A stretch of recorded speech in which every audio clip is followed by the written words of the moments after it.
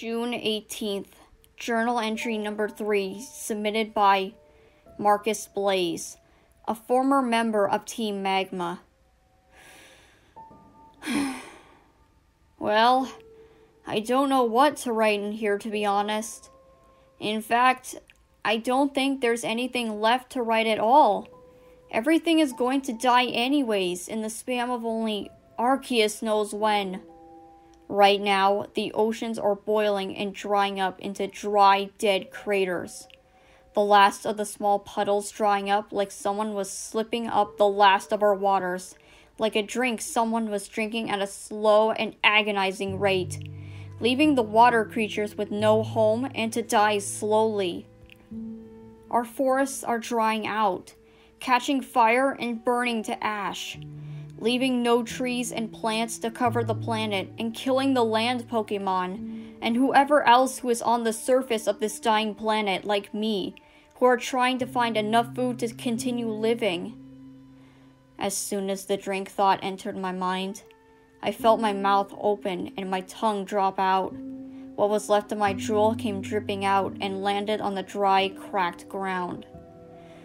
It had been a long time since I had a cool, refreshing drink. 3 days is a long time to go without water, although in my hazy mind, it could have been much longer, almost as long as a week or a full month. Time had lost all meaning, even though I had written the dates at the top of my journal. To be honest, I don't know why I'd even bother to write down in this journal in my final moments. I know full well in my heart and mind that no one is going to find my journal when I am gone. The book will be just left to rot in the sand, to burn to ash. Who am I, you may be asking? I am Marcus Blaze, once a former member of Team Magma and one of the few survivors of the life-threatening drought caused by Groudon and, regrettably, us, Team Magma. Most of the human race and Pokemon are wiped out, save for a few like me. The survivors of the drought had hidden themselves in caves, or only Arceus knows where, in order to preserve the last of the world's resources. I honestly don't know why they'd even bother. We're gonna die anyways. I sighed as I walked silently on the dry ground, on what used to be Route 104. The hood of my red Team Magma outfit hung miserably around my shoulders. I looked around at the damaged place, taking in the dead grass, dry ground, burning trees, and the dry crater that used to be the ocean. I almost felt heartbroken at the sight before me. I used to play in these waters, and now it was gone because of me. I looked back at my journal. The pages I had stopped on had little watermarks, probably from my tears or sweat, which started to ruin the pencil markings. Ah! My thoughts were stopped short by my foot hitting a rock sticking out of the ground, almost tripping me and sending me down. I dropped my journal for a few seconds, as it did catch me off guard, before I glanced down to see what I hit.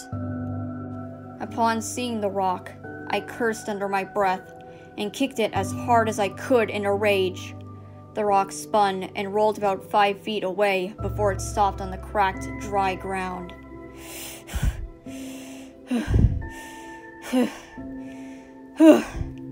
I panted heavily as the heat started to get to me.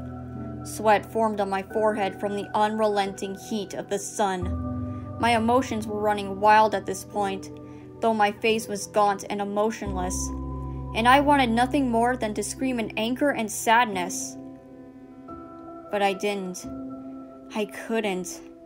Any sound I tried to make just came out as a cracked cry that no one would hear. Plus, my vocal cords were far too damaged beyond repair to make a sound even remotely human. Not that it really mattered. I would be dead sometime soon. I just simply fell on the ground on my knees. Sweat started to roll down my cheeks and the rest of my body. My Team Magma uniform started to feel hot, uncomfortable, and stuck to me like glue, thanks to sweating rapidly at a pace. My head started to hurt horribly. My breathing became even more heavy. The end was coming soon, as much as I hated to admit it. I can't stop it, much like everyone else on this godforsaken planet. I sigh, reached back for my journal, picked it up, and just simply stared at the first few lines of writing I jotted down. There wasn't much, as my thoughts were starting to become hazy from the monstrous drought, and there wasn't too much to write, considering soon there will be no one left to read it. I sighed again, picked up the pen that was still in the book, surprisingly, despite me dropping it as well as the journal, and continued to write down my thoughts, though my mind was at this point a giant haze. My eyes were watery and made it difficult to see, but even then, I still managed to connect the pencil to the paper. Small drops of sweat fell from my forehead and landed on the paper, but I tried not to notice. After all, it didn't matter anyway. My thoughts started to become way too fuzzy. My vision started to swam like crazy, making it really hard to focus on the paper. Before I tried to write at least one more sentence, a sudden crashing sound snapped me out of my trance. My head shot up, and I looked around to see who crashed next to me. There was a young woman wearing a Team Magma uniform much like myself and everyone else in Team Magma.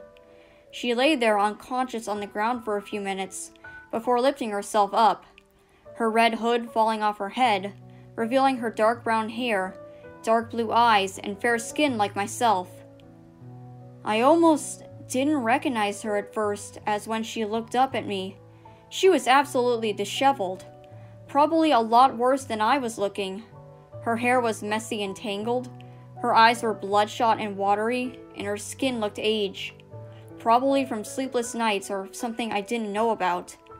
It was only when she said my name did I finally recognize her. It was my little sister, Julia Blaze, who was also in Team Magma while it was still running, before this drought happened. She, like me, was one of the top grunts rivaling the commanders, and stood by me and Maxie during our awakening of Groudon, which I've come later to regret. As Julie looked up at me, I demanded to know why she was here, and not hiding with the others deep in the caves of Hoenn. Julia stuttered a little at first with her answer, but still, she let it out. She stated she was looking up and down all of Hoenn trying to find me, since she didn't want me to face the end of the world alone. At first, I thought she was talking about keeping me company till the end of my days, and the world's days, which sounded stupid, but sweet at the same time. I felt cold tears brimming up in the corners of my eyes, which cooled down my face as I hugged my sister.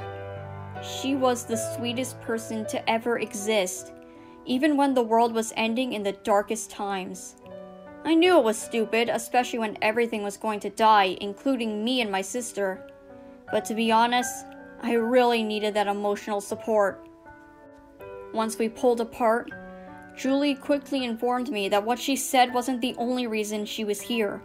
She said she had a way to defeat Groudon. As soon as she said that, I rolled my eyes and told her that it was completely hopeless. After all, half of the human race and most of our team, including Maxie, were already dead or worse, or fled the region. Most of the grass or water type Pokemon, the only good counters to Groudon, were this or dying. Okay, since Groudon is a pure ground type, he has a lot more weaknesses, but water and grass were the only types I could think of at the moment. Finally, Team Aqua, our once rival and enemy, their fates were unknown or like everyone else, dead or dying or having already fled Hoenn, though that possibility was very unlikely. Once I finished my sentence, Julie quickly shut me up with her hand before grabbing her bag, which she used to have as a normal Pokemon trainer, before joining Team Magma and reaching inside for an object, tossing out potions and Pokeballs at a rapid pace which almost hit me in the face, but I managed to avoid them by moving out of the way and ducking like crazy. Finally, after a few seconds, Julie pulled out a purple and white Pokeball. I knitted my brow in confusion, as I had no idea what she was trying to show me. But after a few seconds, I realized what Julie had in her hands. It was a Master Ball, the most powerful Pokeball able to capture any Pokemon without fail. I blinked my eyes to clear my vision, just so I could better see, as my vision was starting to become hazy. When I saw it better, I understood what it was for. I quietly smiled at her, but I was knocked out of my trance by a terrifying roar that will always haunt my nightmares forever as long as I live.